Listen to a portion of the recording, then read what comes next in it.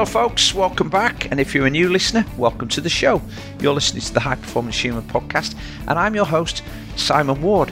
And before we get started, I'd like to say happy Thanksgiving to all of our listeners in the United States. And before we get on to our guest today, I want to talk about what it means to be a high performance human. It does not have as much to do with how fast you swim, bike or run as you might think, but it's got a lot more to do with your sleep, nutrition, physical activity, personal relationships, work habits and so much more. If these are areas you'd like to improve on, we would really love to help you. I currently have availability to take on a couple of clients, and my wife Beth, who's a certified life coach, also has some availability. So depending on what you're looking to focus on, we have you covered. You can find contact details in the show notes. Today's guest, Emily Cowper-Coles, took part in her first cross-country race at the age of 13, wearing a pair of footy boots. She came first and set a new school record, and a year later she was South of England cross-country schools champion. Emily has a passion for nature and the outdoors, and this definitely contributed to her progress through the sport. Fast forward to 2023 and she holds the record for the National Three Peaks. And if you don't know what that is, you climb Snowdon, come back down again, get on your bike, ride all the way up to the Lake District, climb Scafell and back down again, get back on your bike, ride up to Scotland, get off your bike and then run up and down Ben Nevis. And I think her time's somewhere around 55 hours. She also won the Edale Skyline Fell Race in the Peak District and the Swaledale Marathon, setting a new record by over 20 minutes. And she was 4th overall in the English Fell Racing Championships. Now, in this conversation, we explore whether a person's ability to push themselves to their physical and mental limits and survive tough conditions is a genetic predisposition or whether it's heavily influenced by environmental factors. Emily's father died suddenly of a heart attack, aged 49, when she was just 13. And the domino effects of this and cumulative stress that built up as she was attempting to navigate life resulted in her body going into complete meltdown. Emily describes how debilitating stress and delayed complex trauma is both mentally and physically corrosive. She highlights that it's important to seek help early and be kind to yourself, learning only through mistakes and experience. Now competing at a really high level, as you've heard, in the fell running world, she realises that no matter what else is going on in her life and in our lives, once on that start line, we're all equal, and the athlete that's balancing everything sustainably is the one who can perform at the best. And that is a true high performance human lesson that we talk about regularly. So I hope you find this conversation as inspiring as I did. But if you or anyone you know is affected by any of the issues that Emily and I discuss so openly, please look for links in the show notes that will help you to get some help or guidance. Okay, let's crack on and hear from Emily. Welcome to the show, Emily Cowper-Coles. It's lovely to have you here. Thank you. Thanks for having me on. It looks like you have the sunshine where you are. Yeah, it's beautiful. I'm in the southwest. I'm in Devon near Charmouth and Lyme Regis at the minute, staying with my 94-year-old Aunt V. Just freelancing, doing some soil sampling work, some shepherdessing, and then I'm hoping to move back to Yorkshire as soon as I can. So. Wow. So we'll get on to that work as a shepherdess. Are you on the moors there in Devon? Is that Exmoor where you are, or Dartmoor? No, unfortunately, I have been working on the edge of Exmoor all summer. I've been farm sitting for a nice family. So I was able to sort of get out on some fab long moorland runs while I was working there. But no, we're very much near the Jurassic Coast, so I can cycle to the cliffs in about 45 minutes, and I can do a really long coastal run. Yeah, they have. I think they have a good trail run along that Jurassic Coast, don't they? About this, is that? Yeah, somebody was telling me about that the other day. Have you done that one? Yeah, I'm desperate to enter it. You have to go into a ballot. It's so you have to go on at 1 p.m. on a certain day a few Saturdays ago, and me and my friend Andy Green, we just finished some training for the spine, and I got to a Wi-Fi cafe about 3:00 and it had already sold out. So, but no, I'm very attached to this part of the world due to kind of having most of my childhood here. So it would be a really special race for me to run. Nikki Spinks has run it herself. She says it's quite a tough one. So I'm hoping to perhaps I don't know where I'd come in it, but we'll see. Well, you've spent a bit of time in Yorkshire, but you definitely don't sound like you've got a Yorkshire accent. So did you move up here for work reasons then, and then gone back down to Devon for family reasons? Yeah, so I was born in Essex. My parents' jobs just happened to mean that Essex was a cheap place to live for them to commute to London. And then half my family, so on my dad's side, they are Dutch. So I've got very strong Dutch blood in me. That's perhaps where all the free-spiritedness comes from. I don't know. And after the Second World War, my great grandfather decided to bring a Dutch woman back from the war, fell in love with her out in Holland while he was sort of waiting there before he was allowed to come back to England. He brought her back and they decided to start up a very small dairy farm here, and it's still going. It supplies Arla, which then supply Eo Valley with really organic milk.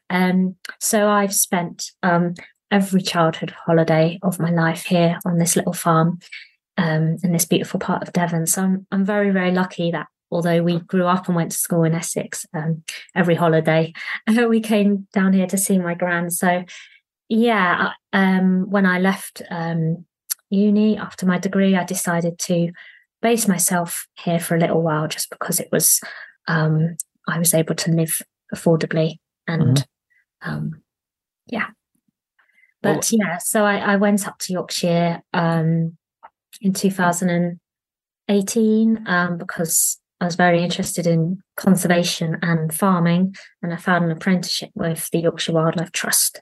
And I don't know, I've never left. I fell in love with Yorkshire. I've worked in the North York Moors, in the Yorkshire Dales, and in rugged West Yorkshire. And I've always, then I found the running club and fell running, and I got addicted. And I've been trying to make the cost add up there. But the cost of living has been so high recently that unfortunately this summer I sort of decided to go freelance and couldn't quite make it work out financially there. But luckily I've got such nice friends up there that they're helping me with things like that. And I'm really hoping to move back very soon and spend the winter there, become a postie or something, and continue my fell running. So we'll see where it goes. I had a friend called Bob Brown, and he was really into doing Ironman and triathlon distances and longer. I think he was one of the first British athletes to do what's called the Decaman when it was only out in Mexico. And it's basically 10 Ironman distances all rolled together. So you do 10 lots of 3.8K swim, 10 lots of 180K bike, and then 10 lots of marathon all together. And it took him about 8 or 9 days. But he was a postman, and he used to run his round with his post bag. And he'd run around in his shorts, all weathers throughout the year. He was known locally as a bit of the mad postman, but doing that physical job, he was able to combine it with his training. And then he would go off after he'd run around for 3 hours. Then he would go off and cycle for 3 hours and then go to the pool. Yeah, and he would do that every day. Yeah, people think you're mad. They ask you where you get the energy from, but I really think if you are energetic in yourself, you sort of, it's like kinetic energy. You manage somehow to create more energy, and your body's just sort of it can keep getting fitter and fitter. It's quite amazing. Yeah, I found that with shepherding. Like I'll be on my feet all day in bad weather doing really physical things, and then somehow I'll have the energy, not quite have the energy, sort of collapse on the sofa and try and warm up for a bit when I get home. But then I'll go out and run, and I could easily sit on the sofa and not go. But I know I'd feel more sluggish if I did that and worse than if I got up and went out, both mentally and physically. So yeah, I do think that the sky's the limit really with fitness. Yeah, I suppose you've still got only one battery though, haven't you? And you've got to be careful not to run those batteries down. And we'll talk about that a bit later. But the reason I invited you onto the show to start with, because you mentioned Andy Green there. Andy recommended you as being somebody who would be a great podcast guest because he said you've got this amazing story, and you've mentioned being bitten by the fell running bug, and you've been taking the world by storm over the last 18 months. That was Andy's words, but I think he'll probably be proved to be correct. But let's go back a little bit. When you were at school, were you you said that you spent every summer on the farm. Were you racing around the farm with all of that energy that you've just described, chasing the cows and the sheep? And Yeah. I mean, it's a very traditional small farm here. It's organic and there's not many of this type left here. So we'd walk miles to get the cows and we'd walk them back to the parlour. My dad was actually a really active person. He was in the TA when he was younger and he was great at map reading, loved walking. And although he would be at work while we were on holiday here, it was his mother we stayed with, my grandmother. So it's just my siblings and my mum here with our gran. I don't know whether I inherited it from him, but I would go off hiking with the dogs for miles and miles. I was only 10, 11, 12, younger, and I'd take a little old-fashioned OS map, and I learnt that from my dad, and I think that's kind of something that's just ingrained in me. So, and I do that in all weathers, and then we'd be at the sea getting freezing cold, soaking wet. So I think just that accidental conditioning from when I've been very small has definitely shaped me as a human being and into the adult I now am. I think also what's important is that when you are active as a child, you set a foundation, a physical foundation that then is aided by your natural development as you're growing and reaching puberty. And you can, if you talk to folks who are in the army, that have been in the army for a while, or in the police, and when they're doing recruiting, they'll say that the recruits that they get now are a lot softer than they were 20 or 30 years ago physically, because people don't have that adventurous spirit anymore. Parents won't let kids out of their sight. They've got too many other distractions, which involve sitting down and playing computer games rather than being outside. And I'm quite a lot older than you, but I can remember back to when I lived in the village, that we would get on our bikes in the morning, and if I turned up at home at lunchtime, my mum would want to know why I was in trouble and what I'd been doing. Interesting, yeah. We'd go off. We'd go to the castle, which was a monument at the other end of the village, and climb on the walls. We'd go down to the local stream and fish all day.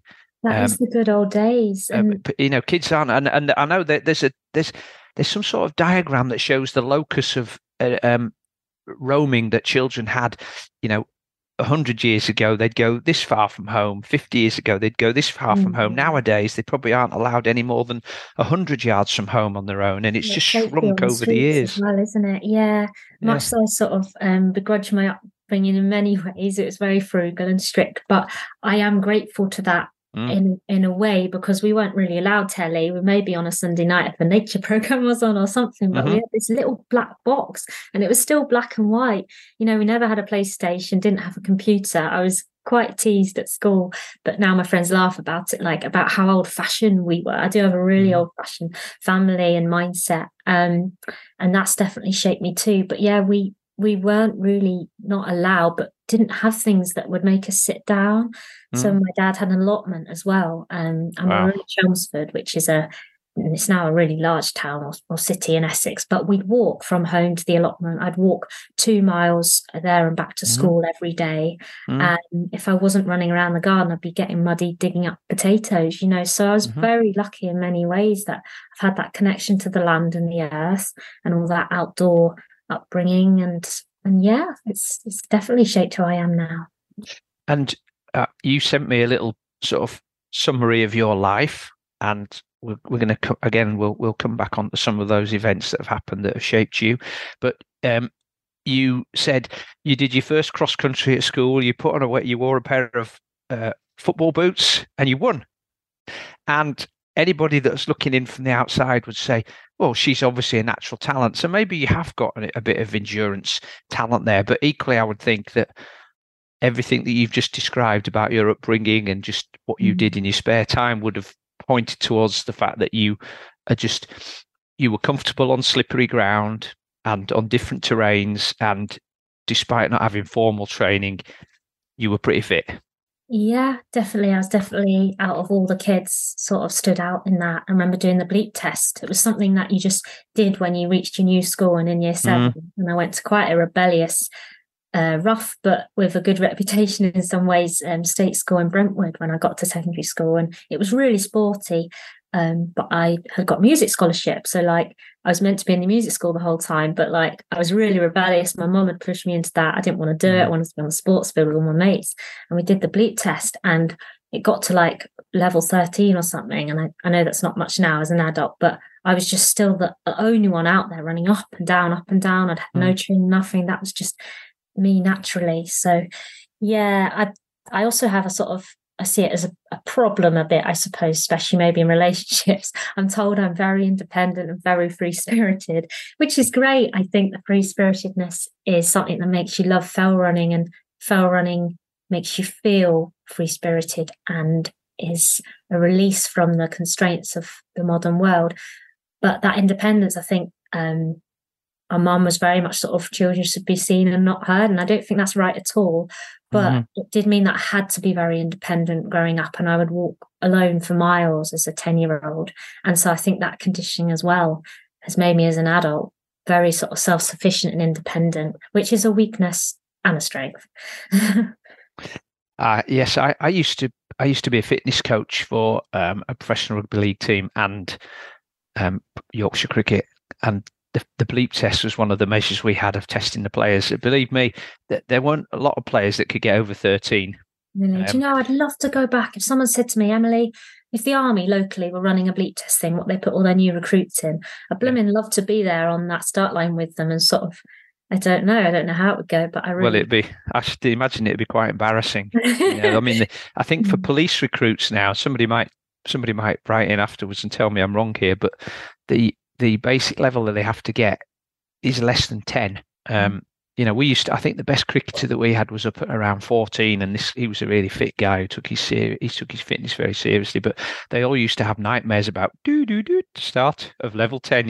How they go after we'd been doing the test, they'd go to sleep and hear those little bleeps going off.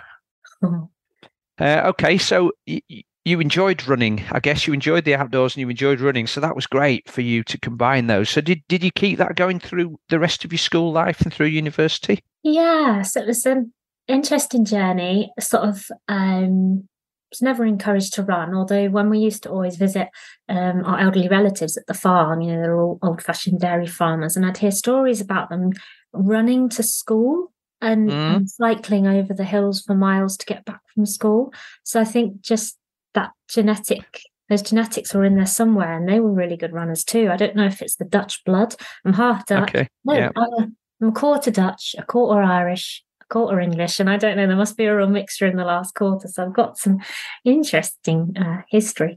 My mum is half Irish, and my dad is a quarter Dutch. Yeah, because my granny's half Dutch. So yes, no, running was never really sort of advocated. I think to my parents, it was quite a sort of new sport. I obviously got to my secondary school, Brentwood High School, and just absolutely loved it. They were sport mad and made the sort of cross-country team at a very young age, which was unusual, and was regional champion, and then perhaps could have won the nationals, but unfortunately I damaged my coccyx bone, and then there was a sad event we'll get on to soon that sort of prevented that. But I think to my mum, it was always a bit of an oddity. I remember my dad was really good at taking me to races.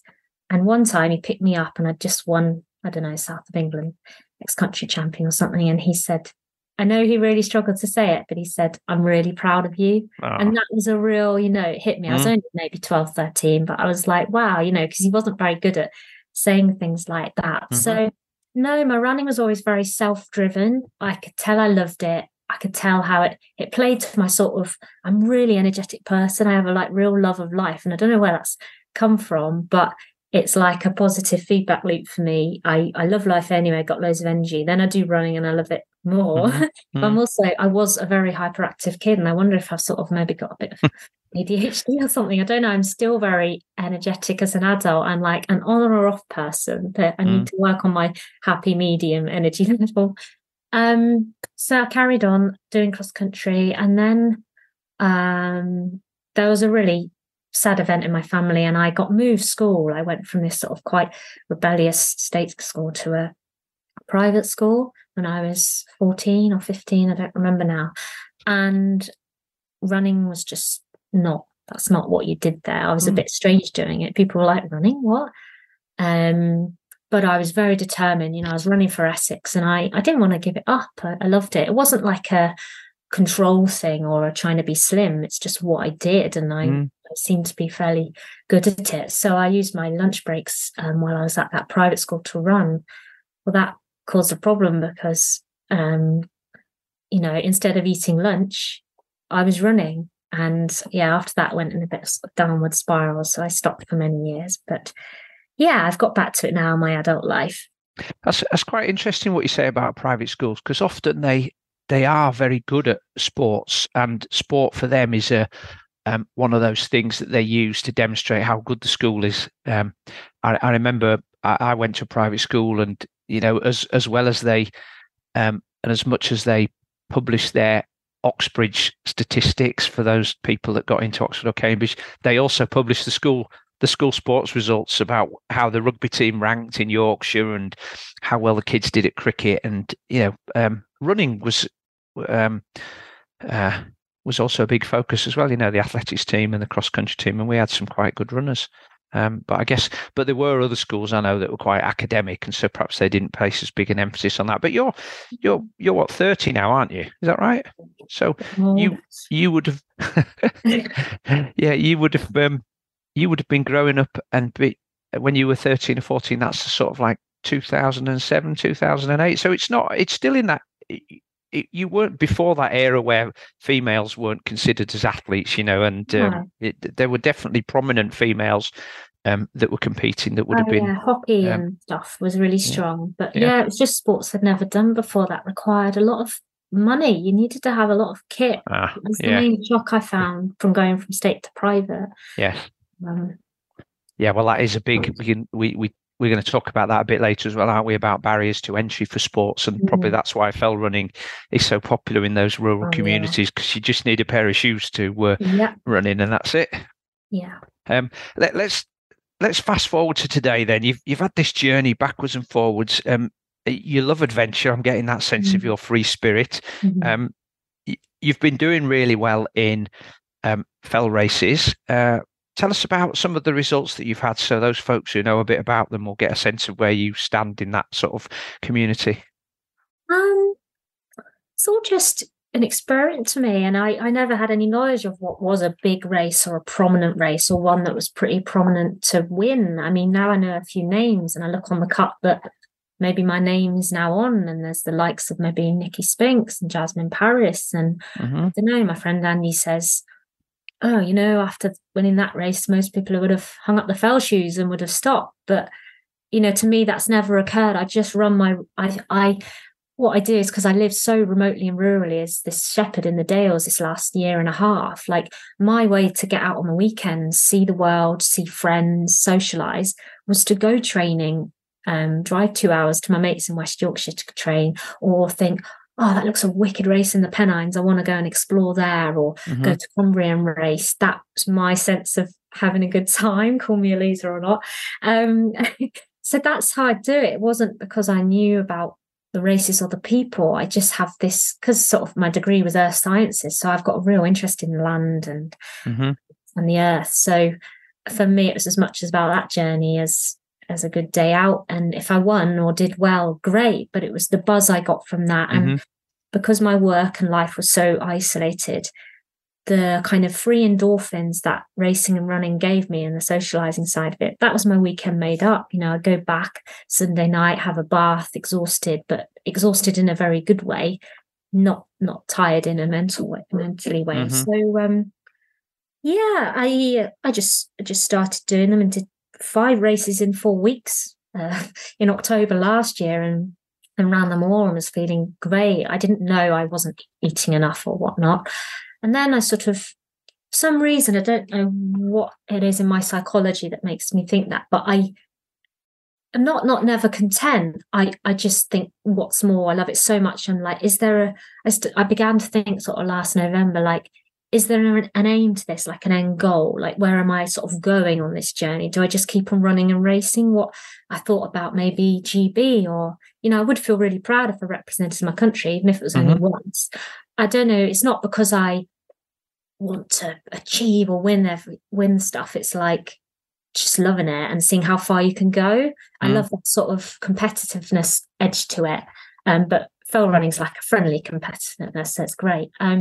So Andy was like, oh, well, I'll find out what some, prominent races are for you. And they turned out to be the Yorkshire Three Peaks. And then he suggested the English or British Fell Running Championships, which I'd never heard of. I didn't even know about the FRA, the Fell Running Association. So I was like, oh, cool. And typical me, I was so busy in my life that like I missed most of the entry dates for these races, and so it said like race full for like the English champs things, and I was really gutted, but he somehow managed to get me a place, and the man was like, oh, okay, yeah, like this Emily girl, she could have a place. And then it turned out, I did really well. So he was like, wow, okay, cool. Like, I'm glad we did. And maybe you should join a club. Maybe you should get some support with this. And it's my birthday on March 25th. And so my idea of like my birthday weekend was to run the Edale Skyline on the 26th, which, do you know that race? I've heard of it. It's great. Yeah. It's just, I love the Peak District, but that sort of ridgeline running in shepherding country is just great. So I did that, and I turned up and I'd forgotten my shoes. So the Pete Bland van was there. I didn't have any money, so I borrowed some. He wrote down my name and did it on trust and gave me these pair of shoes. Luckily, I'm tiny, so I got into kids' size shoes. He was like, okay, Anyway, I came back and shook his hand and said, you've just sold me the winning pair of shoes. I've won. And he was like, wow. And yeah, I've seen him all throughout the season, the lovely man that drives and runs the Pete Bland van. It's a legendary shop. And we've become, I'm sure he's friends with every fell runner that he sees regularly, but they're just such a friendly crew. And he's come to, I think, respect me a bit, because I'm a bit like disorganized and all over the place. I turn up with my dogs and my truck and I look like a farmer, and I've usually forgotten something, a gel, my shoes, but yeah, just that love of it means you sort of pull it out the bag and you're out there on the fell running with your map, and it might go badly wrong, but I've got this sort of survivor instinct in me to sort of plunge in. And I think I mentioned to you before we started that I've interviewed a few people who do the trail races, and I've got a few friends that I ski with occasionally that are fell runners.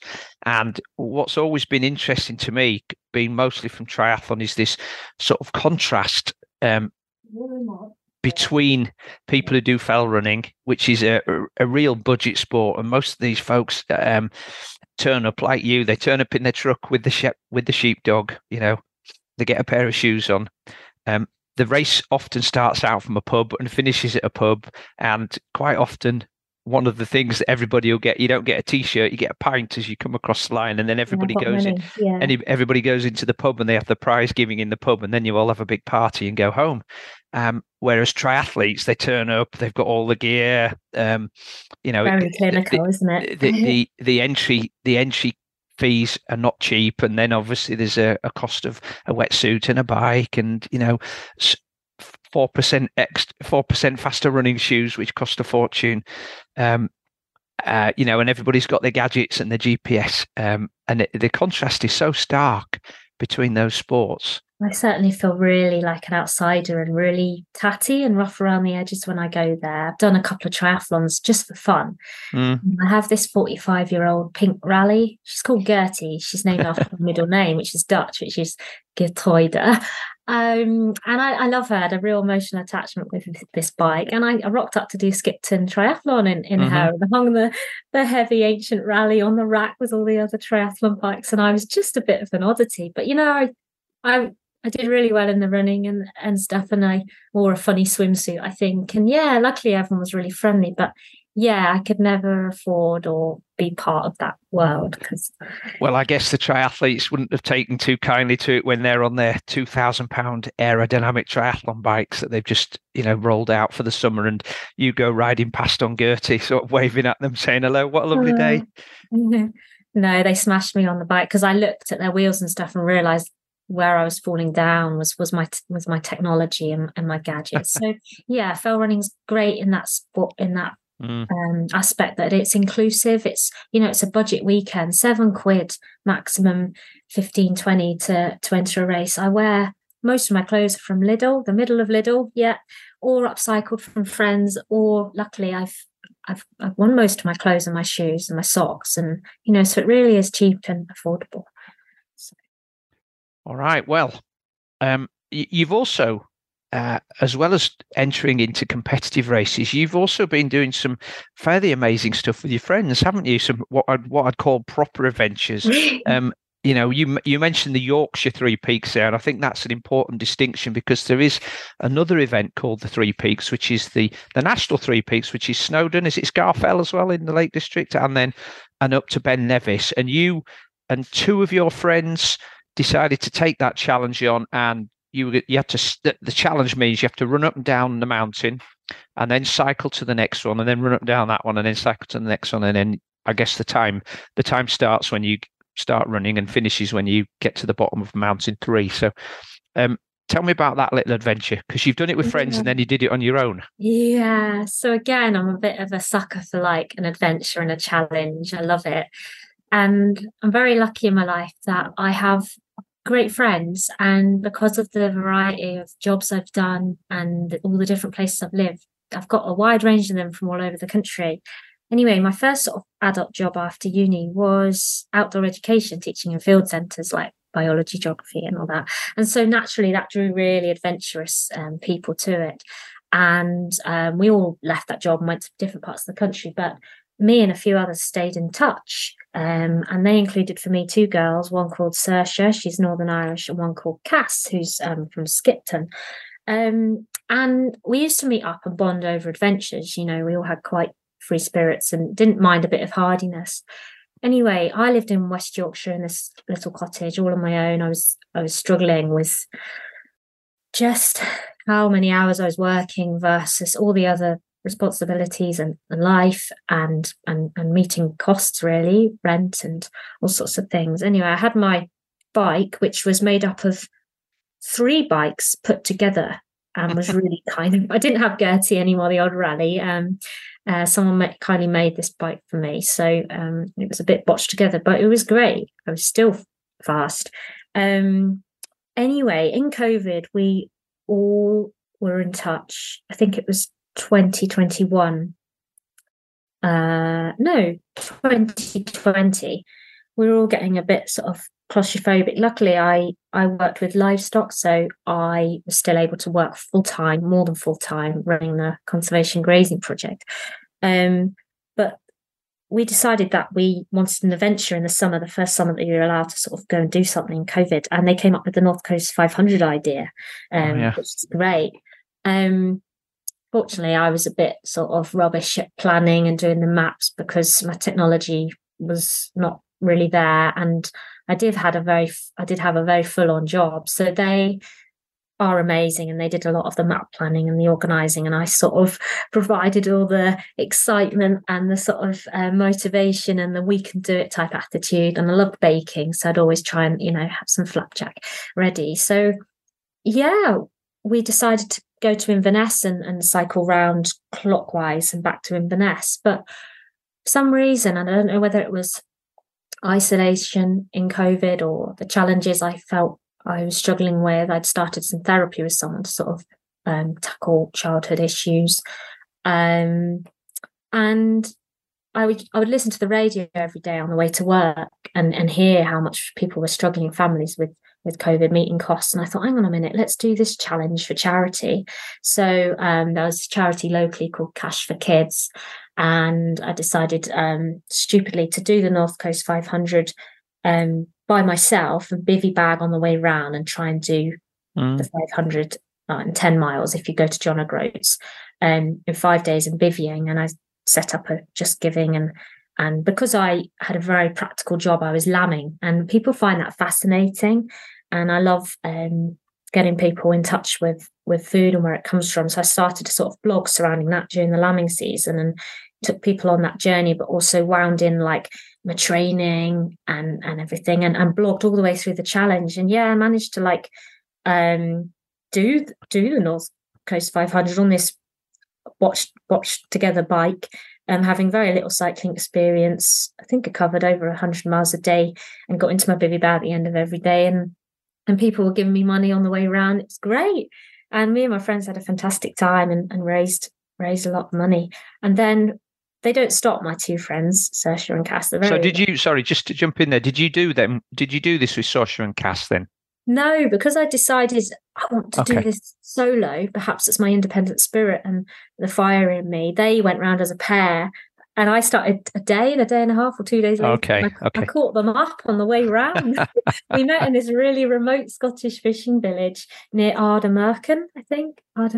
That was great. But it's weird, for some reason, I don't mind that being completely on my own, remote, in awful weather. I don't know whether that's my background that's made me okay with facing that sort of challenge and adversity. Anyway, the following summer, that wasn't enough for them. They said, right, what's the next challenge?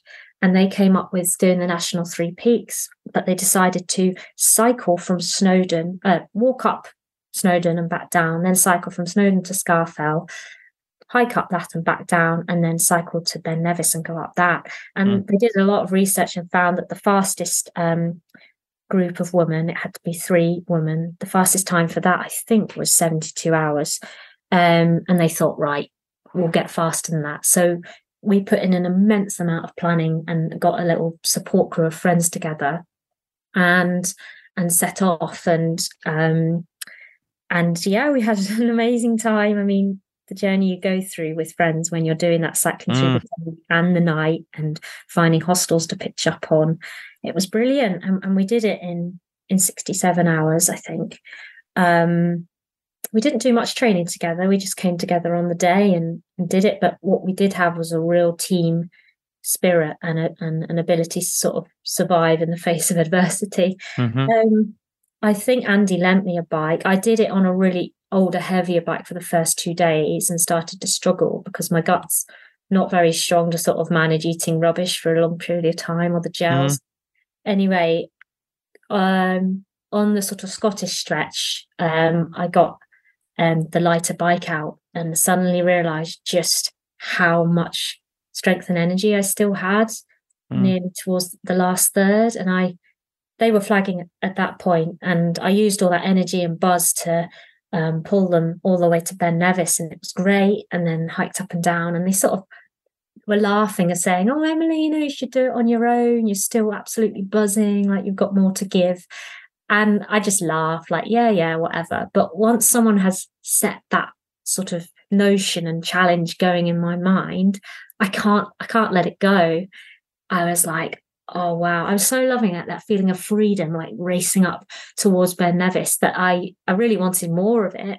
So yeah, I used the same support crew and asked them. They're very patient and kind, and I said, there's a Guinness World Record of a solo challenge here to do it, and I think you had to get under, I don't know what the record was, 50 something hours. And I said, will you support me? And my friend Andy Green lent me his sort of Cannondale bike, which I'd never sort of touched before. I lifted it up with sort of a couple of fingers and was like, what? I got some cleats. Yeah, I did the first one with no cleat shoes, just normal shoes. And so yeah, having those 2 things, the proper shoes and a light bike, was like, wow. And yeah, I was flying. Unfortunately hit a rock and slid down by about 20 meters on Snowdon in the dark, and that gave me a knee injury right from the start. So unfortunately I pedaled all the way through a really sore knee. But yeah, I just went on and on my own for hours and hours. And we got to Glasgow, and my friend said to me, oh, that was it. A bridge was closed just outside of Glasgow, and I had to do this massive detour and ended up going into some woods in the pitch black with no phone. I had a broken phone, and I started to panic. And in the end, I threw my bike over the crash barrier on the A9, is it? Or the road that goes up to Fort William, the A something, and just put my head down and pedaled. And my friends met me at the next stop and said, Emily, you're not going to make this. You're not going to get the time. And I got really angry and upset, and I still feel bad about it. And I apologize, that it wasn't right to get cross, but I had hundreds of people behind me on my WhatsApp blog group backing me and thousands of pounds of sponsorship. And I put so much sort of passion and energy into it that I just said, no, I'm not giving up. I am going to make it and get there, despite we'd had so many setbacks along the way and I'd lost time. I'd had about 2 hours sleep from when I set off from Snowdon. I don't know what it is for me, a predisposition to like just carry on, or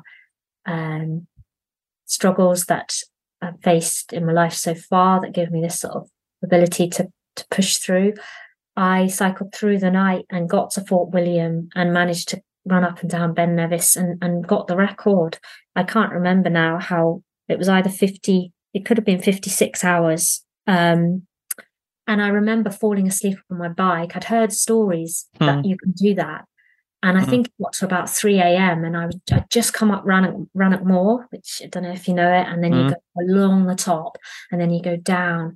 And I remember this massive red deer jumping out of the woods next to me and coming across the road. And I thought, oh God, like it could just like smash into me on the bike. And I don't know what I did. I sort of used everything from childhood to sort of like steer around it and use my sort of keep calm, really, because it's happened to me recently with a bullock. A bullock ran into me, I remember my head dipping and my eyes shutting on the bike and not being able to remember like the last 10 minutes, and it was so cold, and I don't know what I was running on, but did that, and I think we would have raised about £20,000 for the 2 challenges for the Trussell Trust, which was a charity that it was a food bank. So during COVID, people could go and get help from that. And then we also supported Kinder Mountain Rescue. It was sort of those challenges, as well as being a little bit selfish, maybe, because you got your own kicks from it and your own sense of fulfillment. I certainly, and my friends too, felt a real drive to use them to raise money as well, at a real time of need for people. So, I wouldn't say it's anything extraordinary. It's just a love of adventure. And I would definitely, if anyone listening wants to do the male-female Guinness World Record, then that's still outstanding. So I'd really like to do that. I just need a good bike and a mate. And I'd like to do the solo one again, because I definitely could go faster. There's no stopping you, Emily. I should imagine that there'd be quite a few fellas listening thinking, I'd like that, but I don't know if I'd be able to keep up. Oh, don't be silly. I do love a hill. I think like I'm lucky in that I'm just under 8 stone. So like I have a good power to body ratio, apparently. That's why I'm good at hills, and I love a good hill. So I'll often, catch people up and eat them off on a hill, but then on the flat, because I haven't got all the gadgets or perhaps that power, or the weight. yeah. So. I hope you're enjoying the show so far and learning a lot. If you aren't already a regular listener, I hope you feel you might come back. Please make sure to hit the subscribe button so you know whenever a new episode arrives. I publish these twice a week, ad-free, and with the mission of improving the health and performance of endurance athletes around the world. And to help me, I'd love it if you could share the episode with one person you think could benefit. If you have a couple more minutes, perhaps you could leave me a review on your chosen platform once you've finished listening to this episode. Okay, let's get back to the show.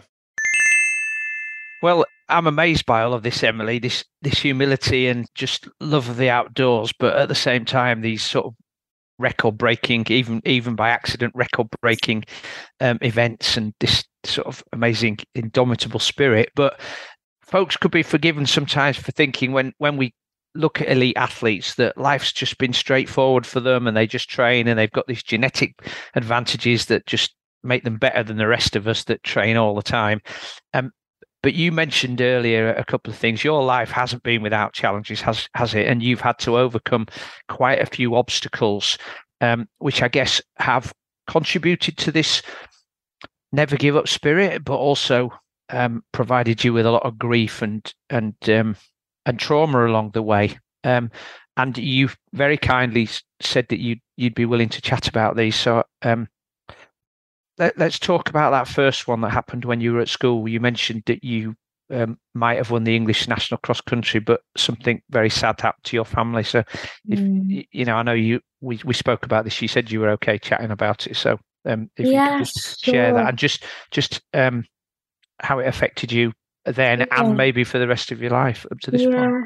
So firstly, want to say that I think me and other athletes being, I wouldn't put myself in the athlete category, but you know what I mean, being open and talking about things like this is very important because it will hopefully help others open up. And when someone who's gone through something similar hears a story and here's someone else having gone through something, a sense of relief comes over people, and it's just nice for them to know that Yeah. someone else is out there. Yeah, I agree. Yeah. And also challenges and how you overcome them can become a huge strength, not a weakness. So yeah, I was happily going about my secondary school life. I think I was 12 or 13. I was a bit rebellious. You know, I was at a state school where there were lots of kids from Romford and all over, and I sort of maybe fell in with quite a rebellious crew. So I was always quite naughty, but I was generally very happy. Anyway, I came home from school one evening, and my mom was quite strict, so I had to do my music practice. Anyway, I was halfway through that in the evening, and my mum came into my room, and she didn't often do that, and she was quite serious, and she said, "Oh, now I need to talk to you." Anyway, sat me down on the bed, and bearing in mind she had to do this for each of our siblings, there were two of us, and she just said, "Oh, you know, Daddy's you know, in a really serious condition in an ambulance. You know, he's being seen to. He's had an accident while he's riding, and you know, I'll get a phone call and hear back soon." And that was that. And just to say that my dad, he was a surveyor, but because he used to be in the TA, the Territorial Army, he was a really good horse rider, something else I've inherited from him, I think. And so he'd volunteered to sort of carry on helping the TA and would ride the cavalry horses after work on a Monday night, just so they keep exercised. So he was doing that anyway. So I thought, oh well, you know, and we'd actually had a bit of an argument that Sunday night, and you know, I hadn't maybe left it on great terms with him. We'd sort of had a bit of a tiff, and I felt a bit sad about that because I was really close to him, really close. We were quite the same, you know, very earthy, sort of. He was very humble and shy and quiet, and I liked that in him, and we got on very well. Spent a lot of time together, walking, and yeah, we were very the same. Anyway, she came back into my room, I don't know how much longer later, and I was playing my clarinet or whatever, and she said, "Oh, you know, I can't remember what she said to me about why he was in the ambulance before, but she came in and just said, you know, he's in hospital, he's had a heart attack and he's died." Wow. You know, and I can't remember at the time, you know, you're only 13, you're very inexperienced at life, aren't you? Yeah, not half. Yeah, you don't quite have the same ability to understand these things or process emotion in the same way. Like now, if someone told you that as an adult, you know, you'd immediately get all these reactions and but I remember I didn't quite know what to think. You're not as developed, I guess. So I sort of was really quiet and was like, oh no. You know, I didn't know what it meant, if you get me. It's weird. I don't know how my brother and sister reacted. You're sort of shocked. I mean, I don't know how my mum coped. Like, she didn't let on anything. She was tough. She was Irish. She'd had a lot of bad stuff in her life. So I think it was very much her fight and flight survival kicked in at that point. Right, I've just got to keep a straight face thing. But I mean, she must have been terrified. I think in that initial moment of shock, you are in shock and you don't react as you normally would. Your fight and flight's up and you just get on with it straight up. So yeah, I remember, oh no, I've got the story wrong. I went and had a shower actually while I was waiting to hear, and it was in the shower. She said, can you come out?" And I was in my towel, and she just said, I'd heard the phone ring, and the house was very quiet and cold. So yeah, I mean, her sister drove down immediately from London and came. And I mean, it was the strangest experience that night and the nights for many weeks and months leading on. It was sort of like church bells ringing happily, and then all of a sudden they went quiet. I don't know, but you don't know how to process it at that time. And unless you're sort of helped along the way to make sense of it and process it, you don't and can't. You slowly things fall into place a bit like a jigsaw, and you start figuring things out. But yeah, certainly when you're 13, 14, you don't have that knowledge to really understand what has happened. I've spent most of my life since then, and all of the things like a domino effect that happen as you're going through your adult life, trying to process it and work it out. But as you're growing into an adult, so many other things come to it, like jobs, life, stress. And so yeah, there's been lots of other problems along the way, because I had a very sort of family that wasn't very good at talking about things, and counselling and therapy wasn't.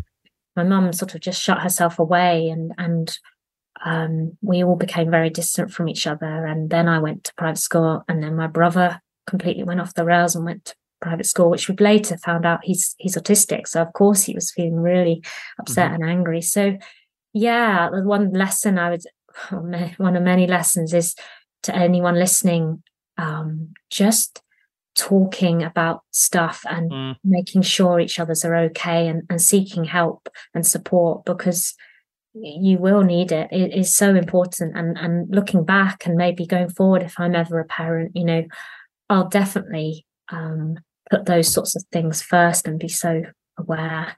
So. Emily, in the narrative that you sent me before this, you mentioned on top of shutting yourselves away and not talking, that you used your sport to vent your sort of anger and upset, and obviously all the other feelings that you get when you're a 13-year-old. There's the grief at losing somebody, but there's also the anger that they've left you behind, and the anger that they're not going to be there to be part of your life. And I don't think that sort of using sport as an outlet for that is unusual. There is some research, and I will post a link to this in the show notes, that shows that there's quite a number of what I call serial offenders. People who are multiple world champions and dominate a sport for a while have something from their childhood that's driven them to compete and to get that frustration out. I guess it wasn't something that you were aware of. It's just something you've noticed looking back on now, is it? Yeah, I think it's a conditioning for sure. So I was already running, and I was grieving. I would say I have experienced true heartache, like it hurt for years, and I felt really guilty. I think because I knew we'd had an argument, and I have never, I felt really sad anyway.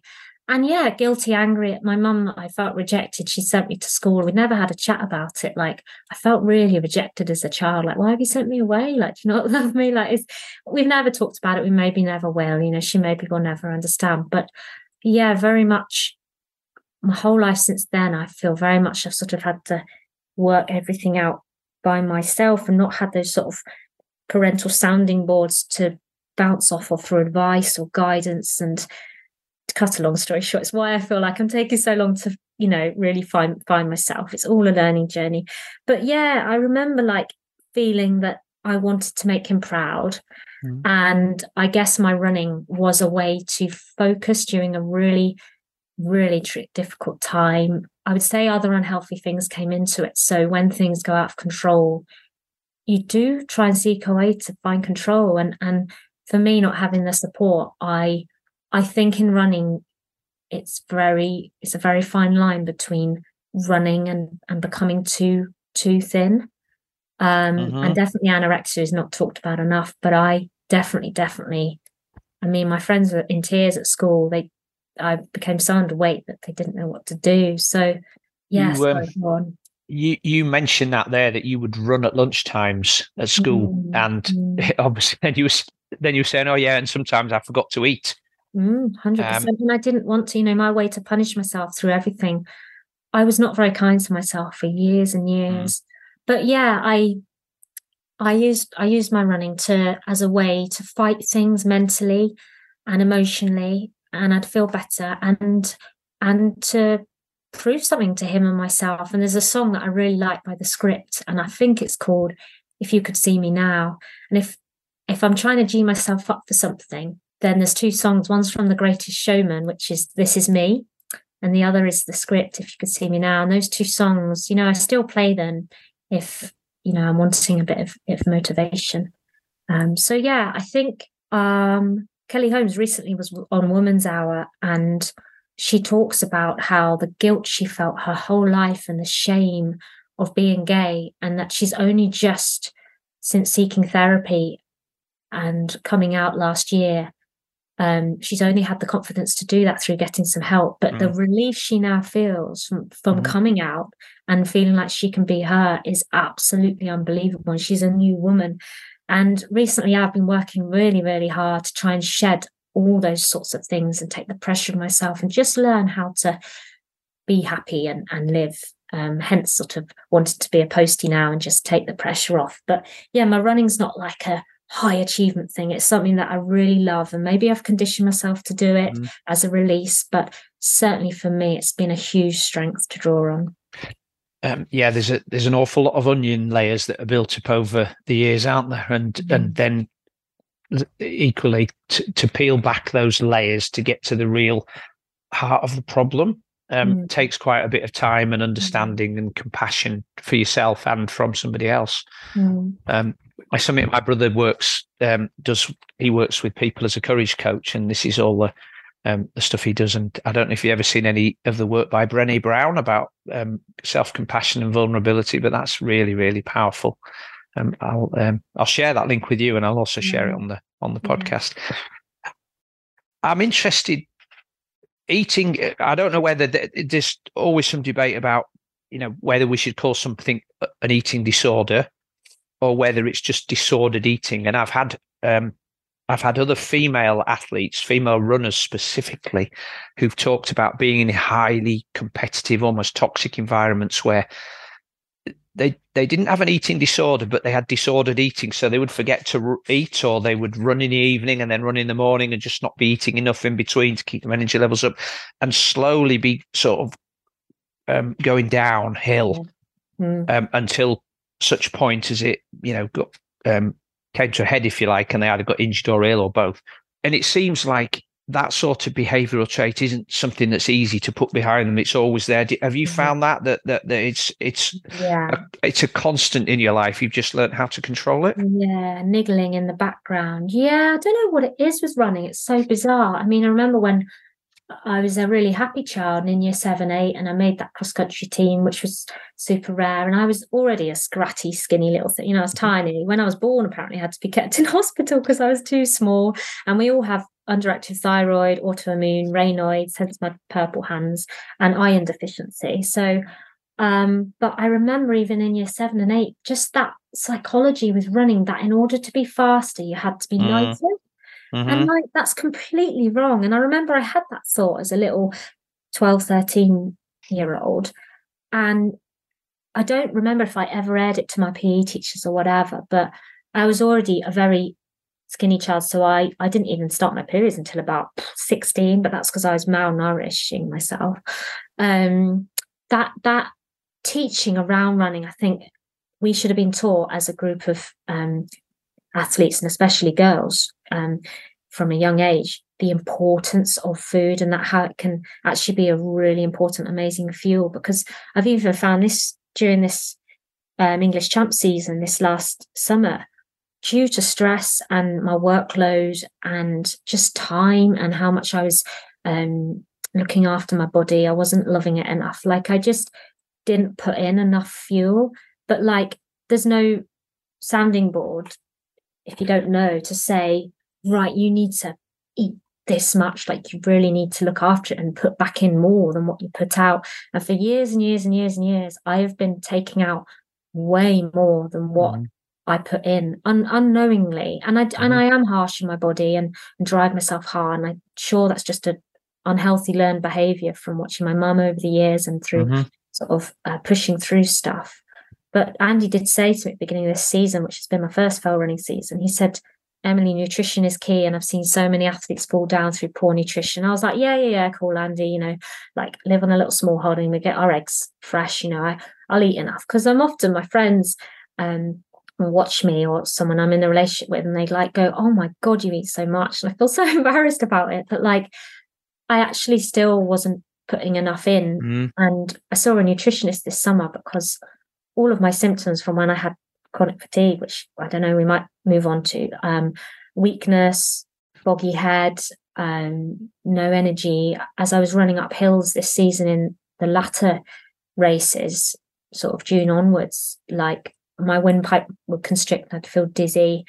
I had serious iron deficiency, and I was running on all of that. And I just didn't know. And when this nutritionist sort of looked at my blood under a little microscope, most of the red blood cells were dipped and saggy, and I was lacking iron seriously. And she said, how often are you eating? What are you eating? And I tried to detour her, and she said, do you know what you're running yourself seriously deficient. You need to be eating so little and often, and take the sugar out. I'm a sugar junkie because, again, I'll talk about perhaps the health problems I've had, but I was on this sugar roller coaster. I was not on this sort of almost straight line. And although sugar can be great for this very, very short-term fix, it's not a long-term sustaining energy. And I was starting to notice I was setting out on these massive long fell races in the blinding heat this summer, with 9,000 foot of climbing and 18 miles or whatever. I was really starting to notice that I wasn't putting in what I got out. And with an underactive thyroid and stuff, it's really bad. So yeah, all athletes, just don't worry about it. Just look after your body. You sound like you're, aside from your running, which we're talking about now, we've also talked about just your active lifestyle. Sounds like your fire burns quite hot, and there's a lot of fuel needed to keep it going. And one thing I've learned over the years is that if you're feeding your body whole, nourishing food across the spectrum with a nice bit of variety, it'll look after itself in terms of what it needs and what it doesn't. If you're not giving it enough, then obviously there's repercussions, isn't there? And I have a couple of questions. The first question I wanted to ask you, because you work with animals, and because you're from a farm, that whole thing about rearing animals for food as well. Are you comfortable with that and eating meat, or have you gone towards the plant-based type of nutrition?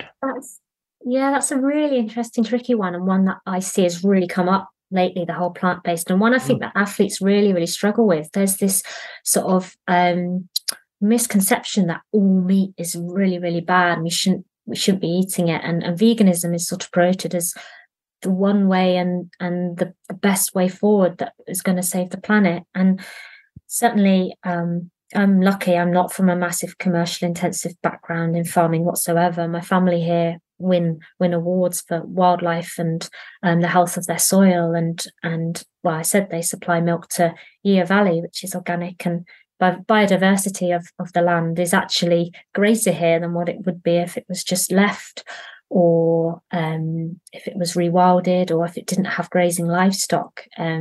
What things like cow dung does, if it's not pumped with chemicals like wormers and things, is it actually supports soil health and insect life and dung beetles.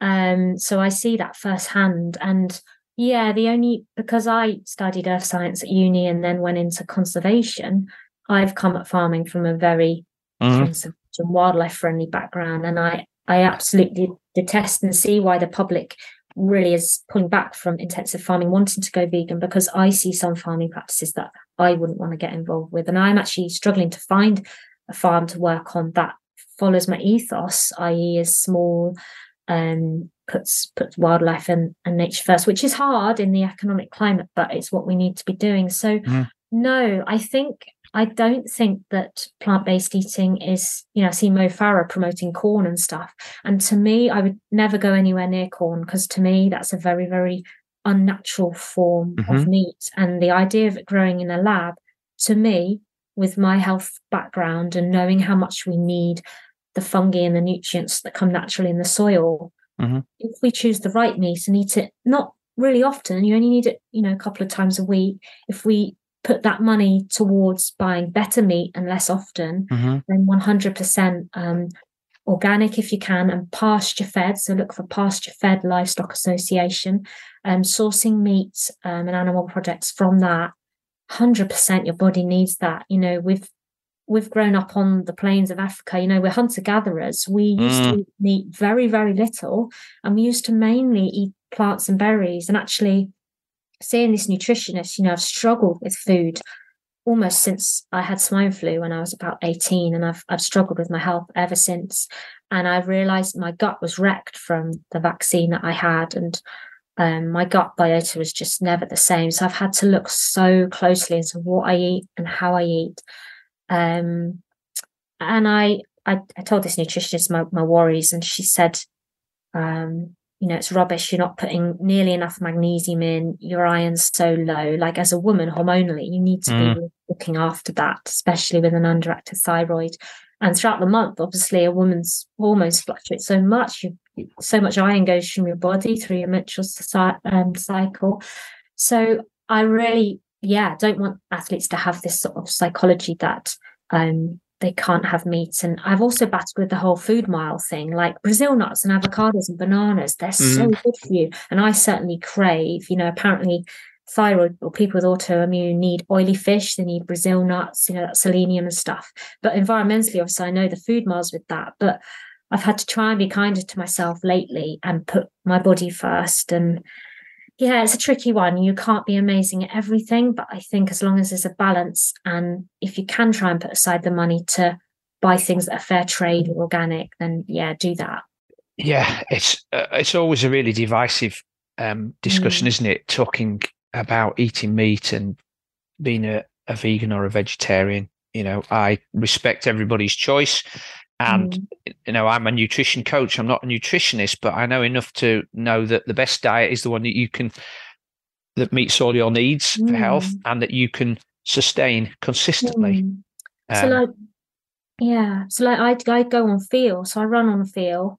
I eat on feel. Like, if I know, especially at certain times of the month or after a really hard run, I am like a caveman, and I look at an avocado and I want that in my gut, in my tummy right now. I look at black pudding and I know I get this sort of weird ache in my bones. It sounds silly, but I know that then I'm craving iron. I need iron, or I need this thing in the Brazil nut or the fish, I eat a very high veg, quite high protein. I barely eat any carbs because that gives me the weird brain fog thing. I don't go for all the almond milk and soya milk, because I know that the huge environmental price tag that comes from, and I'd rather source it locally from a farm that I know has got good practices than source something artificial from the other side of the world. Yeah, and again, I think part of the problem with meat eating is that we eat the choice cuts of meat and discard a lot of the rest, and that's exactly the opposite of what the hunter-gatherers do, isn't it? They'll use the whole animal, they'll eat the organ meat first, but then everything will get used right down to the skin and the and for clothing and for shoes, and they'll use the bones and the bone broth and all of that stuff. Very good. The thing in bone broth can heal people from chronic conditions. Absolutely, and so nothing's wasted. And I've also spoke to people who hunt meat and say that, or that rear animals on small holdings, and say, look, they also respect the animal because of what it is. And in some cases, if we don't rear those animals and then eat them, those breeds will die off as well, aren't they? Because that's the only reason they exist for some pigs and sheep, is because of that sort of whole food cycle, if you like. But equally, yes, plant-based is good, but just because it's plant-based, it doesn't mean it's healthier for you. And we have to put a health first. It seems like being on a crusade, if that's because that's what some people are, at the cost of your health, doesn't seem like a particularly good choice to me. No, and a lot of veg I look in the supermarket and it's from the other side of the world. So I would say the best thing you can do as an athlete, if you're worried about eating enough protein or meat or the environmental price tag, eat seasonally, because that's what we always used to Mm-hmm. do. Eat local. I buy spring greens all through the winter that are from the UK, because that's the one green veg I can get all year round.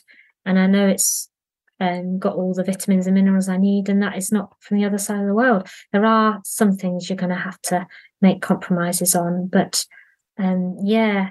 No, like you say, I mean, I've got to take animals to the abattoir and stuff, and I've reared them and cared for them all their life. I do struggle with that, but as long as I know they're reared ethically and I am taken to a good abattoir, I know that it's all done well. And yeah, it's the circle of life. Like we used to have native breeds in this country, 100%. Now we have silly commercial breeds. Don't get me. Mm-hmm. It's all Tesco and the big supermarkets, like money, money, money. But native breeds, you'll notice that in each county of the UK, we've got a completely different type of sheep and cow. Mm-hmm. And they used to graze and create and engineer habitats for us, and it was all in balance and healthy. Sadly, we're just, such a large economy now, and we could go on. But yeah, just stay true to yourself, I think, and read about it. And I'm giggling here because somebody told me a story about a lady being very fussy about the plants that she was eating just after she climbed out of a very expensive gas-guzzling Range Rover, having driven to the shops to go and buy the food, and then was complaining about the choices of the vegetables because it didn't suit her diet. I'm like, that's quite a privileged argument you're putting forward there, and that wouldn't sit comfortably with me. And somebody shared some research that they did on the Victorian diets, and we often think that the Victorian people were not that healthy because they had the average morbidity age was quite low, but a lot of that was to do with child death and childbirth. Mm-hmm. And actually some of the navvies who built the canals and the railway lines that I lived next to were working and doing that heavy manual labor into their late 50s and 60s and shifting tons of earth per week by hand, and then walking miles each day to the village where they lived. And most of their diet was seasonal and local. And back to your point, if we could eat like the Victorians now, we might actually be healthier. Yeah, and not have that couch potato lifestyle. I guess it's too easy these days, isn't it? Yeah. I'm conscious of your time, Emily, and I know there's still a few things that we've got to get through here. You mentioned the emotional support, your mental health following the death of your father. You've mentioned sort of your issues around eating and health. You also talked briefly about chronic fatigue. So did the chronic fatigue, was that as a result of not eating enough and just having low energy availability and just your immune system then became weak? Yeah, I'm glad you asked. It's something I'd like to talk about, and yoga. Remind me at the end if I've not talked about the importance of yoga. Yep. Yeah, it will always be a riddle to me, and I've had this what if mentality all my life, because what if has ruled my life. What if my dad hadn't died? What if it's sort of ruled my mind for so long. I'm trying to shift it now, but we won't know. I think it was a chicken or egg scenario, like with many things. I already drove myself hard because that's what I saw growing up. It's a learned behavior. It's not healthy. My mum still does it. So I think that psychology was always in me. My upbringing and genetics, like they were farmers and worked pretty hard and were quite frugal. So if I already had that before anything bad happened, and I was already very energetic and live life to the full, I think then when those sorts of events happen and you are not given support to look after yourself, or either haven't learned how to look after yourself or don't know how, or are parented by someone who doesn't know, that combination, and then you're sent to a very high achieving school and driven to be high achieving and do a million things, and just that love and care isn't there. I think that can very, very quickly spiral into I became anorexic at that private school. I was that depressed. I was on a high level of antidepressants. My housemistress just made a deal with me that if she drove me back to my running club in Chelmsford one night a week, then I would eat. That was the deal. That was the only way to make me eat. I broke that pact. It didn't last long. I wasn't coping. And she did seek some therapy for me. But but yeah, the damage was already done. That psychology and the learned behavior of driving yourself hard, guilt, not knowing how to be kind to yourself. Yeah, guilt and worry and not being able to talk to anyone was the main cause of somebody going downhill, I think. And lack of feeling comfortable to talk about it. You know, talking wasn't a thing that was I learned about growing up. So in order for anyone to even break through my skin and get me to open up, it took hours and hours. And luckily I had kind people around me that helped me to do that. But yeah, the running at lunchtimes and running to either get through stuff or seek some form of control, I think slowly led to burnout. My body was running on this huge deficit. You know, I noticed I was in cold sweats all the time. My body just, it wasn't coping with Raynaud's as well. Like you struggle with your circulatory system anyway. So I was 6 stone something. I was really underweight. And then swine flu was going around school at that time. I don't know what year that was. I was maybe in my first year of ASs. And I ran the school cross country and won it or whatever. But I remember during the race, my body almost feeling like it was a robot, like it was like running through treacle. But because of my mentality, I've learned throughout my life, just mind over matter, that made me just run it and do it. But I remember that night falling into this awful fever. And I remember I staggered into one of my best friend's rooms and collapsed. And, you know, they're like, oh my God, Emily never like cracks, like what's wrong with her? And then they got me to the hospital where I think I was just out all night, this awful fever. And yeah, when I woke up in the morning, I think my mum was there and they were like, God, I don't know what's wrong with this girl. Could be swine flu. Anyway, I got home and I was iller and iller, and I obviously didn't have a good relationship with my mum.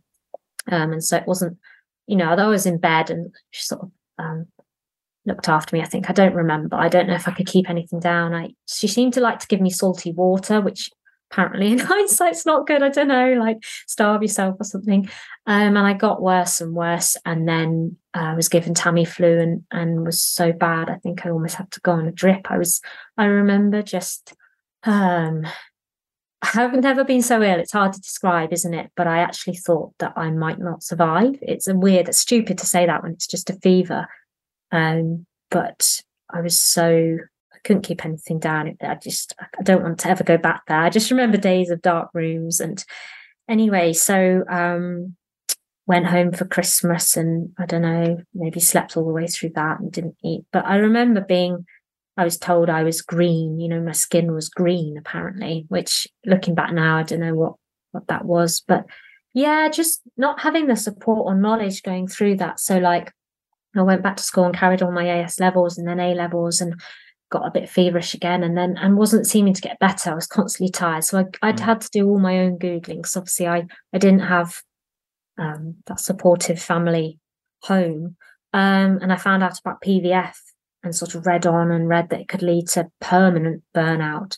So that's, sorry, just to interrupt, that's post-viral fatigue. Yeah, PVS, sorry, post-viral fatigue, okay. Which can lead to CFS, which is chronic fatigue syndrome or ME.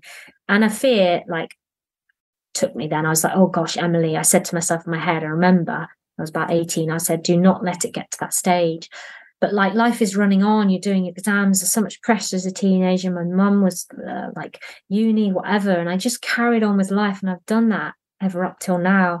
And I think it's either a genetic predisposition or learned behavior. Like you put a lot of pressure on yourself. And I think either my gut was wrecked from the vaccine or the reaction I had to it. But yeah, I've not known what's caused it, but I just know that I just had this huge burnout because I was trying to carry on. I had a gut that didn't function. I had no energy. I didn't know what caused it. I sort of made my own diagnosis so that I could get support on the NHS for ME, and I started CBT. But like I'd read into it so much myself because I sort of have that sort of brain, and I'd worked it all out, and I'd started an energy diary, and I was going through my boom and busts and trying to control it. It was more the pain management side of it I needed help and support with. But because ME wasn't really known about then, I was just told I was lazy. Like I didn't feel confident saying I have this.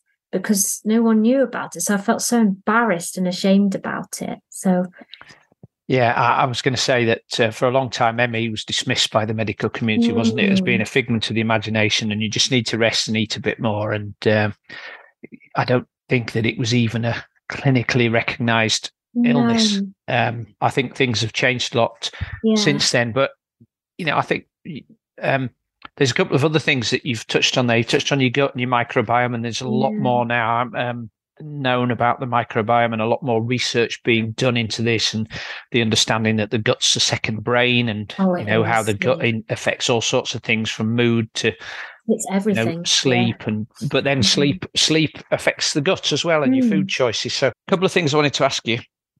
These things never go away, as we talked about. They're always there in the background. Because of your personality type and your willingness to push yourself hard and to work through things, I guess there's always a danger that you could end up back in that cycle. Do you have triggers that you recognize now that sort of tell you that you're entering into that sort of spiral, and have you got actions and strategies to help pull yourself out of it before it gets too bad? Yeah, definitely. So one thing I've learned really recently over the past year and a half, I read about the nervous system a lot with ME and personality types, and the fact that life triggers or events can also cause ME. So that's why there's so much more to it than just being tired. Someone can break their leg and having a divorce at the same time. And that trauma, it's about, I've learned, the parasympathetic nervous system, which is the good one, that calms down the body back in homeostasis.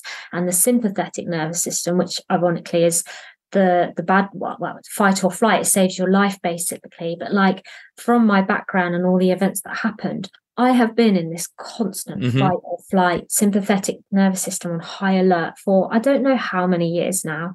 And I've just realized in the last year, which has been a godsend, through all the other life strains and being in jobs where I've been re-traumatized and going into bad situations and having EMDR and just pulling trauma out, I've heightened that fight and flight again. So my body's been constantly fighting.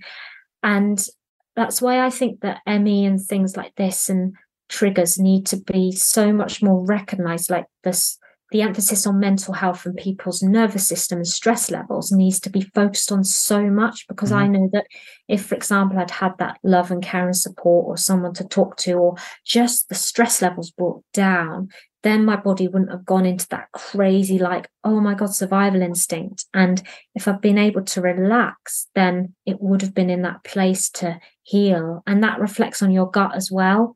So your gut can only heal if you are relaxed. So yeah, I could easily, with the pace I live my life and like the amount that I do, I could easily go back into that cycle. But I think I'm so aware now of the importance to give myself a break, like daily, like cut myself some slack type thing. I know that sounds silly, but like be kind to yourself.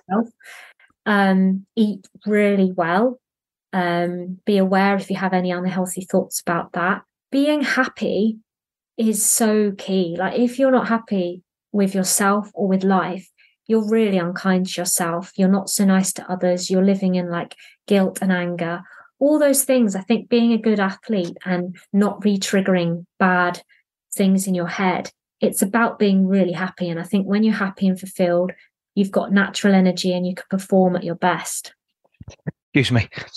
You mentioned something that's really interesting and very important to me, and something that's cropped up time and again in conversations I've had.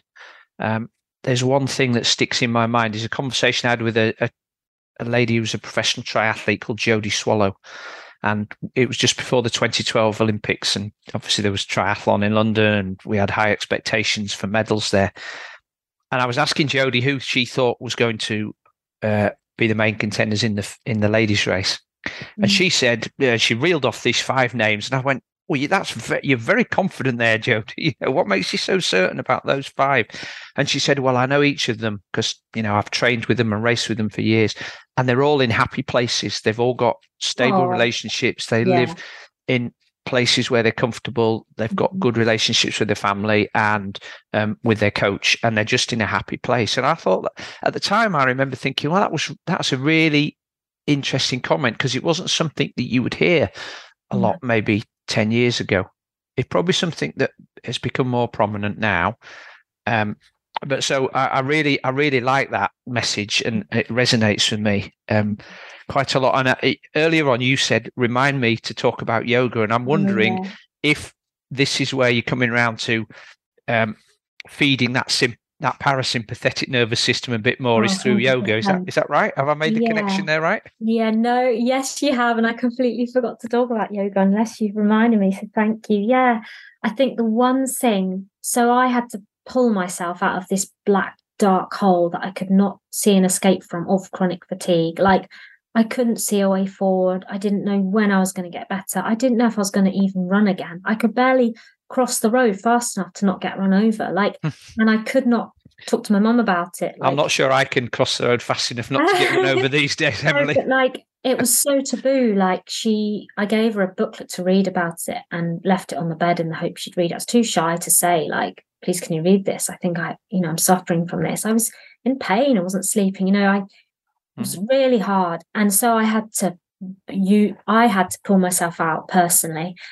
And I didn't have much money because I couldn't have a job because I couldn't work. But the one thing I made sure I prioritized was yoga. And actually, that was a huge thing for me to step into, because when I was younger, you'll laugh, people listening, because she's still young, she's 30. But like, certainly when I was 14, 15, 16, 17, yoga was still quite new, weirdly, even though it's all the rage now.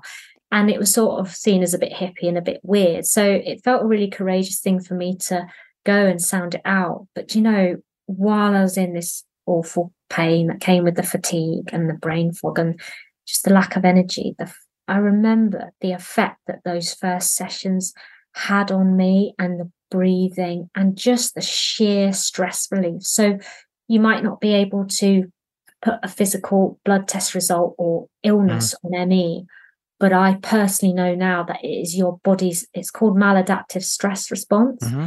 And my body was just trying to survive. And the stress release and the relief that came with stretching my muscles in that really gentle way, the pain relief it brought me was unbelievable. And this breathing thing, so we started doing exercise I didn't know about, and I very quickly latched on, and I very quickly found I still had all that flexibility and suppleness and fitness and that core strength. And I began doing it at home, and I got yoga mad every minute I could do it.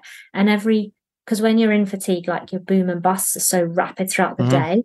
And as soon as I felt that crash or that bust, I would go and lie on the yoga mat and then start a slow routine. And I've realized now, just even the last day or so, rereading about the para and the sympathetic nervous system, yoga, because of the deep breathing, it is stimulating the good side of the nervous system, so the parasympathetic, and that's trying to draw down the high alert fight and flight of the sympathetic and even them out. And that's what my body was struggling to do. So doing yoga sort of gave my body that leg up to do that, and that stimulus, and kick-started stuff and the healing. And weirdly, I'm so well again now. My life's so busy and full, trying to work and do my shepherding, and that I don't have time for the very thing, yoga, that healed me. I know I don't have any free time. I don't stretch after running. I do nothing. Emily, I'm a busy girl. I know I need some help. I need it to be a part-time job, and then I can justify the time on it. You need to listen. You'll need to listen to this podcast again afterwards. When you hear yourself speaking about all this, it'll remind you to do some yoga. So I would say make time for it. I'm a hypocrite and I don't do it myself, but yoga is a healer and an amazing thing. And I'm sure our ancestors used to do it as well. So yeah. I've started doing yoga with my physio, Louisa, who you love, by the way. She's involved in the fell running world, but I call her the White Witch because she has powers that are not human. And she's a yoga teacher. She does yoga and like physio type yoga, so slightly different. It's not Ashtanga or Bikram or anything like that. So I started doing yoga, and I do my own practice every morning now. And I feel sort of like it's a bit like brushing your teeth every day. And if you don't brush your teeth, you sort of feel like your mouth feels a bit unclean when you go out. I feel like that when I haven't done any mobility in the morning. But one of the points of resistance I meet with folks when they talk about, or when we talk about doing yoga, is, well, I'm not very good at stretching. And I know one of my other friends, his partner Kirsten, is also a yoga teacher, and she said it's a practice, not a performance. It doesn't matter whether somebody else could stand on their leg better than you or do this pose better than you. It's about what you can do. So that's one thing about doing your own practice and doing it daily. But the other thing is, if you can really buy into the whole principle around yoga, it's not just about that you'll get stronger or you'll get more flexible or you'll get more range of motion. It's about the breathing. It's about the calming effect. I know Jack and Kirsten go to India and they practice with yogis there on these retreats 3 or 4 days a week. And he was telling me things like, you turn up 15 minutes before and everybody's waiting, everybody's quiet, nobody's on their phone. People leave their shoes at the outside of the building and they walk in, everybody's really respectful. They sort of do their namaste, and it's a respect for the practice and the whole principle around that lifestyle that brings the calming effect, not just going along to doing a bit of stretching and then having a bit of a sleep afterwards while you do your shavasana. I think realistically the way to build it into your daily life is, what I have to do to switch off is I set aside 15 minutes. I already get up pretty early, but if I got up earlier, if I set my timer on my phone for 15 minutes time, then I know that time is blocked out and I can truly switch off. Even if it's just 15 minutes of stretching and taking that time to yourself before the start of a busy day, it's 100% worth it. Well, so you've committed yourself on publicly now on air, Emily, that you're going to get back into doing yoga on a regular basis by putting an alarm on your phone. Yeah. But also remembering to cut yourself some slack if you decide you need 15 minutes extra sleep.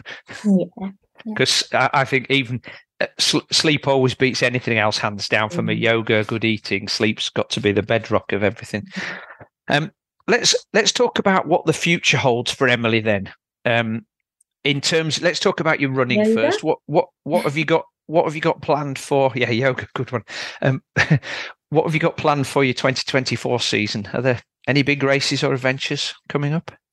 Yeah, my 2 friends that initially did those adventures, they've just gone off. One's stopped doing adventures like that, and one's gone to Africa. So I'm on my own. No, I'd love to, if anyone wants to do the solo challenge, support that again, and do the male-female. I need some money and a bike. Then yeah. Trail running wise, I didn't actually know there was a season or the British Champs, since I didn't actually know they existed until February last year. So it's all come around really quickly.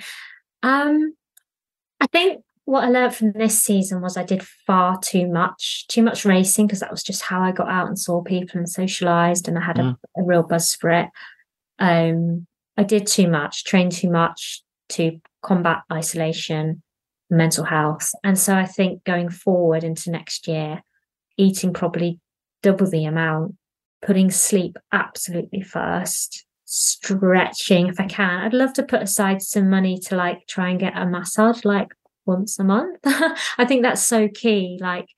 When I realized I was quite good, before every champs race this summer, I would a few days before get a massage, just to actually say thank you to my body and the muscles and help prime them for the next big race. And I swear down it helped.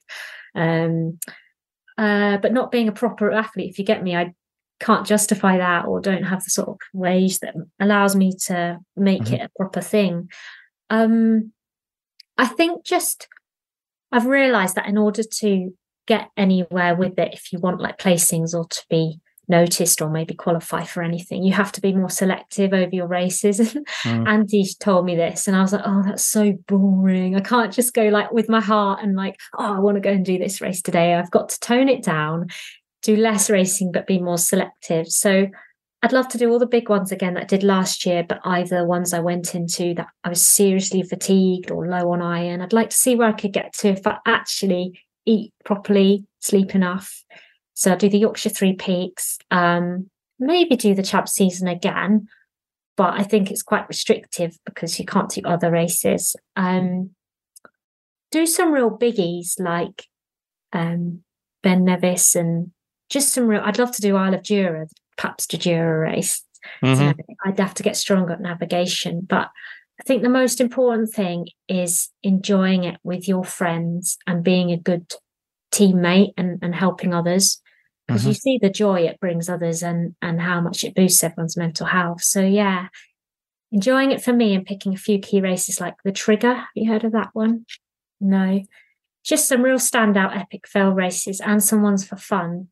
And just see where it goes. It has to be a love, first of all, not all this pressure. And everyone's got to earn a living, and I do a full-time job, and I'm trying to go freelance and build a mobile farm school and stuff. So it's all a balance. Paula Radcliffe says in her book, which I read back when I was 13, and already feeling highly under pressure, like she said, it's about juggling balls. And like, yeah, it's about juggling the right ones and the right amount and keeping that balance. So yeah, I'm going to work on that actually, and being happy and healthy.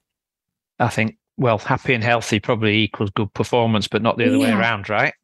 Yeah. 100%. And you briefly, you mentioned the spine earlier. Have you just been training for that, or are you planning an attempt on the spine race at some point? Oh man, I'd love that. Yeah, and Andy does it. And yeah, they go out on the weekend. And once I move properly to Yorkshire, which I'm really excited about, like I'll be able to just bob out and go training with them. At the minute I'm training all by myself. And that's another thing, actually.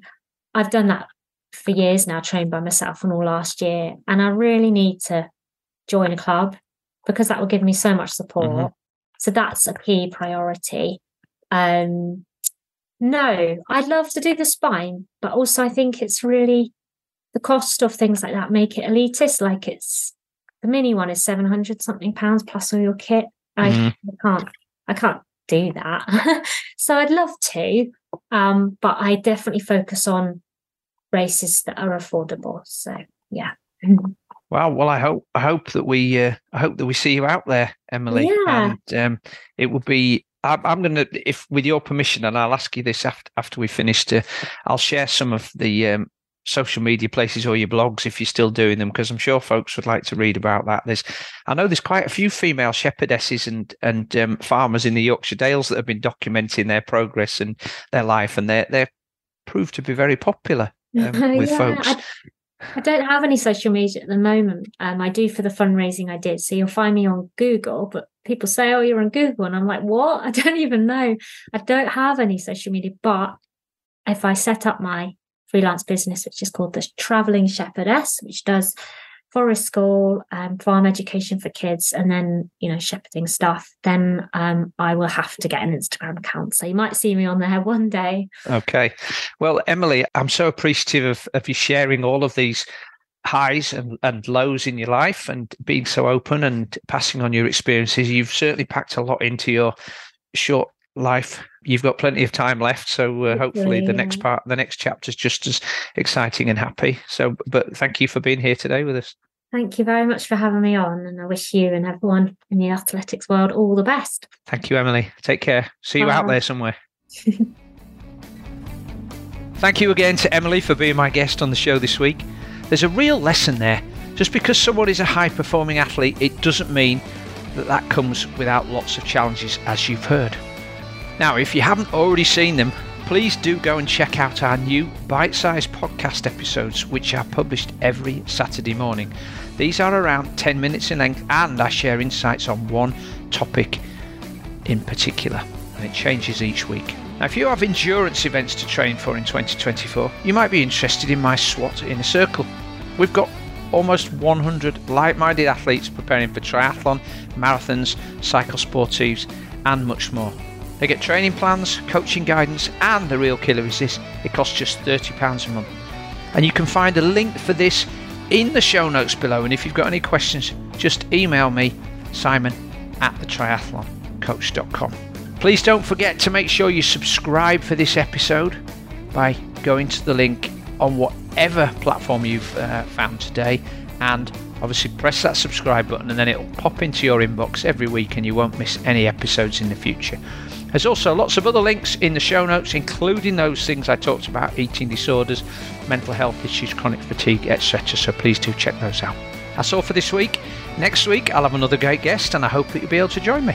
Bye for now.